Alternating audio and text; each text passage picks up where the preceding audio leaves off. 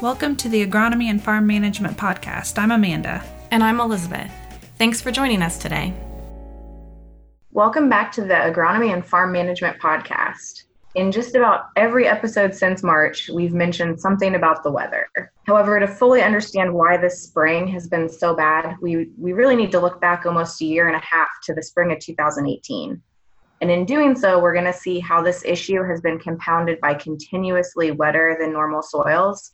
And going into spring of 2019 at almost maximum water holding capacity, there was no room left for spring rains. So to help us reflect on and process the weather events over this period, we've invited back Dr. Aaron Wilson, a researcher with the Byrd Polar and Climate Center. So welcome, Dr. Wilson. Thank you. Thank you for having me today.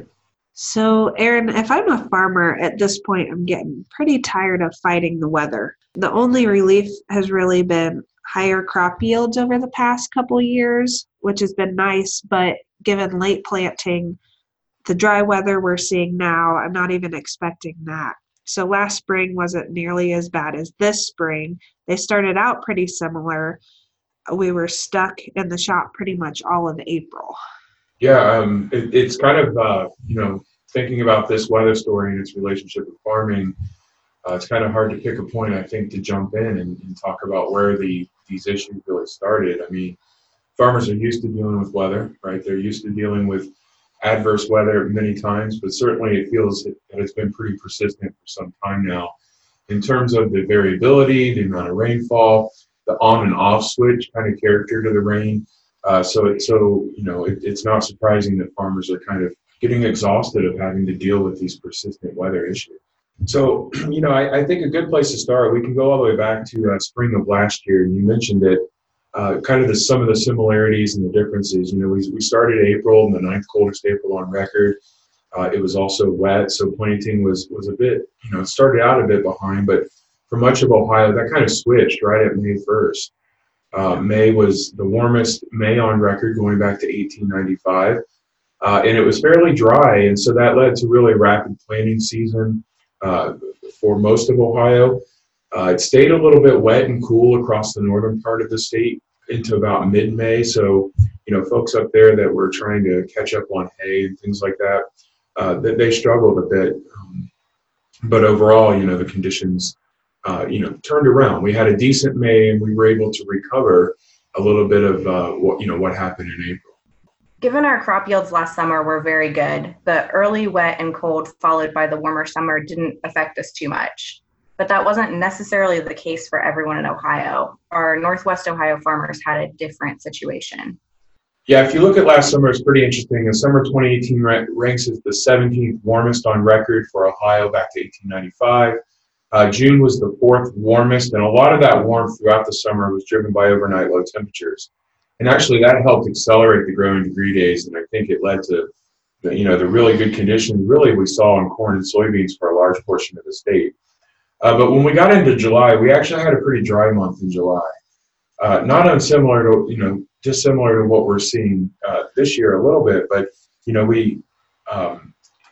the dry conditions, especially across the north in areas like Wood County, Huron, Sandusky, really had producers kind of caught off guard because they were still catching up, like I said, from the cold, wet spring.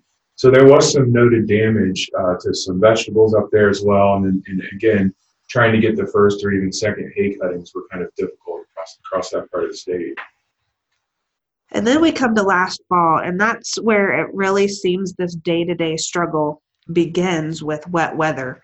We were hit early on by some tropical storms, and it just never let up. Yeah, Amanda, you're spot on with that. As you mentioned, autumn 2018 was heavily influenced by tropical activity. So we had two storms, the remnants of two storms. We had Tropical Storm Gordon and also Hurricane Florence during the month of September. So while September was, very warm for Ohio, these rainy systems also pushed last September to our second wettest September on record. And it looked like conditions were turning for the better in October a little bit. It got drier. Harvest was, we knew that yields were going to be high. Harvest was looking good. But by the time we got to November again, we flipped the switch with this extreme variability. We had a wet, cold November, and it left autumn of 2018 ranked as the third wettest on record, again, over the last 124 years. So, with the wet conditions, then you had significant impacts on harvest, particularly soybeans that were kind of lagging already and faced some disease and grain quality issues. We know that there were farmers well into the winter that were still trying to harvest some of the crops. And really what the moisture in the autumn did is it really set the stage for these continued problems because by this point, soil moisture and differences compared to average were, ranked really high, at least 90th percentile. And another way to look at that is that last autumn, basically we had, it was within the top 10% of record wet soil moisture already on the ground. And these conditions, what was really important about going into winter and spring is it wasn't just Ohio, but it was all points west of Ohio, from Indiana, Illinois, the Great Plains, the Southern Plains, just widespread saturated soil conditions that really eventually played a role in what happened this past spring with Ohio. I'm hearing a lot of top 10 placings here, and other than yields, being in kind of the top 10 of the past 100 years or so, a lot of these are not ideal necessarily. And this is really about the time I realized we were dealing with something not seen before. My husband and I have both been around the farm we live on for over a decade and had never seen water out of the creek as high as it did about a year and a half ago. And then since then, it's happened twice, at least twice more. Yeah, I don't know that I had really caught on yet. I tend to be oblivious to things, and we were just trying to survive harvest. And I usually try not to get too excited and talk about how we've never seen conditions like blank before, because I usually get weird looks from farmers who've been around a lot longer than me. But we were starting to hear people saying that. I remember feeling mostly relieved that when Gordon and Florence came through, they didn't bring a lot of wind because we still had so many crops out in the field. And then once we got to November, pretty much everyone gave up on waiting on that harvest window that, looking back, never really opened up. And I even delivered some eFields books, which, comes out in January, to guys in combines. And normally we have some stragglers, but that was really when I think I started to notice that this was unprecedented. It was more than just the normal late harvesting guys in January. There was a good chunk of people still in the fields. And something interesting from the weather perspective as well, as we were heading into fall into winter, we were anticipating El Nino conditions, which really just describe tropical sea surface temperatures in the Pacific. And if they're warmer than average, it has usually an impact on our weather here in Ohio. Most of the time in the past, El Ninos mean a drier winter.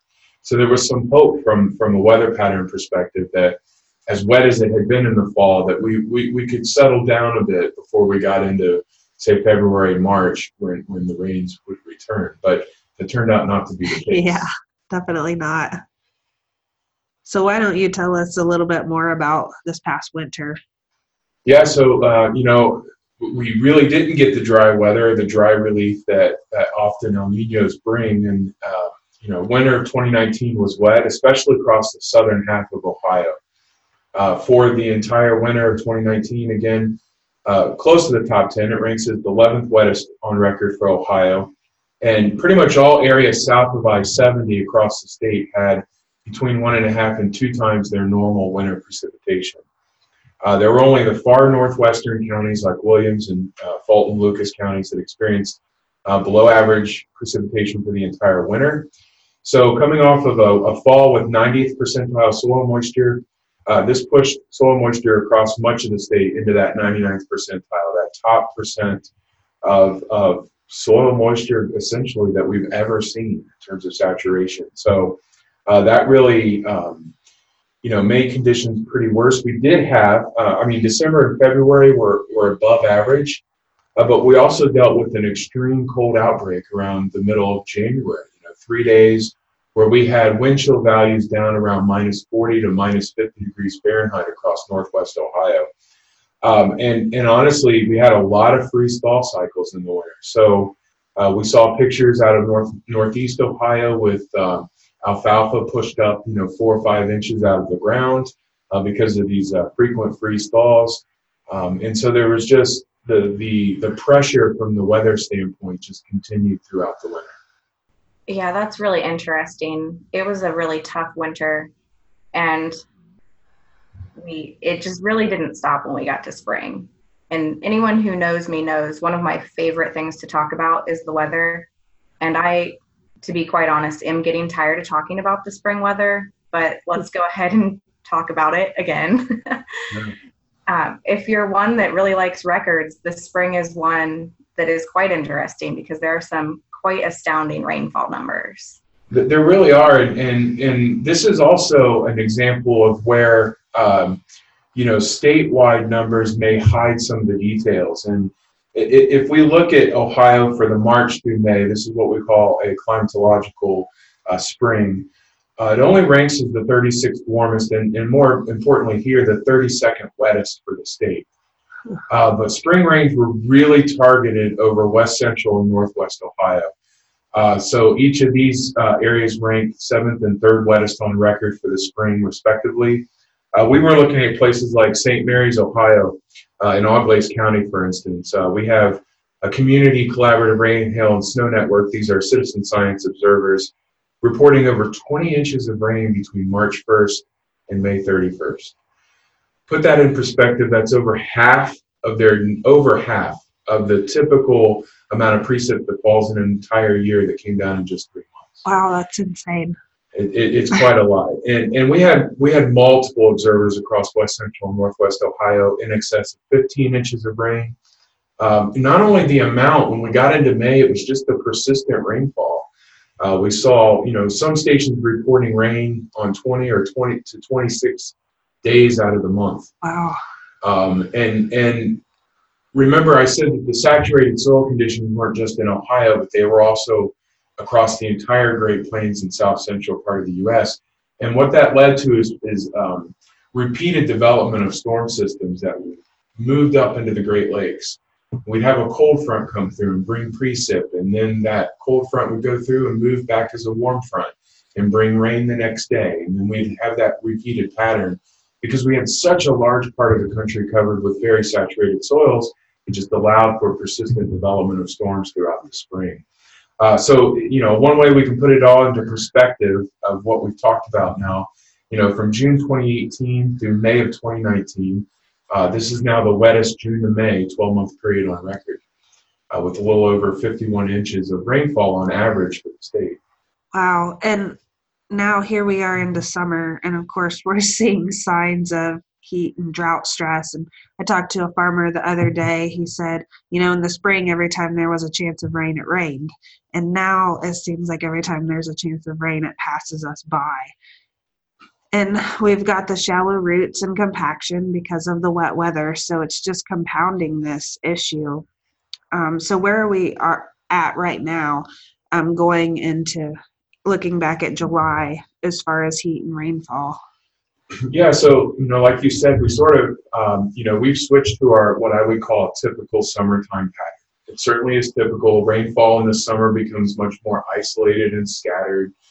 Places within the county receive a lot of rain and others get nothing. That's not uncommon for this time of year. Where it is falling, it's falling on primarily saturated ground. Where it hasn't been falling, you're seeing the heat stress because of the shallow roots and stuff that you mentioned. June ranked as the 5th wettest on record. Again, one of these top 10 records here. It was a tad on the cool side of average. With a lot of rainfall, it's going to keep your daytime highs a little cooler than it otherwise would be. But really, the northeast part of the state now picked up on the heaviest in June. So we had places up there, seeing more than 10 inches of rain in the month of June. As we turned into July, some interesting things have happened. In addition to the typical pattern, much of the state running 2 to 8 degrees above average. A lot of that at night, but also our daytime highs have been a bit on the above average as well. And we have this large area of northwest Ohio that's lacking corn this year. And corn's really efficient at pulling moisture from the subsurface, transpiring it through the leaves and evaporating into the atmosphere. And what that does is it has a local cooling effect. without that corn this year, we're not seeing that local cooling effect. So if you look at temperatures compared to average across Northwest Ohio, the differences to climatological norms are the greatest. And it's because they're not seeing that local cooling effect.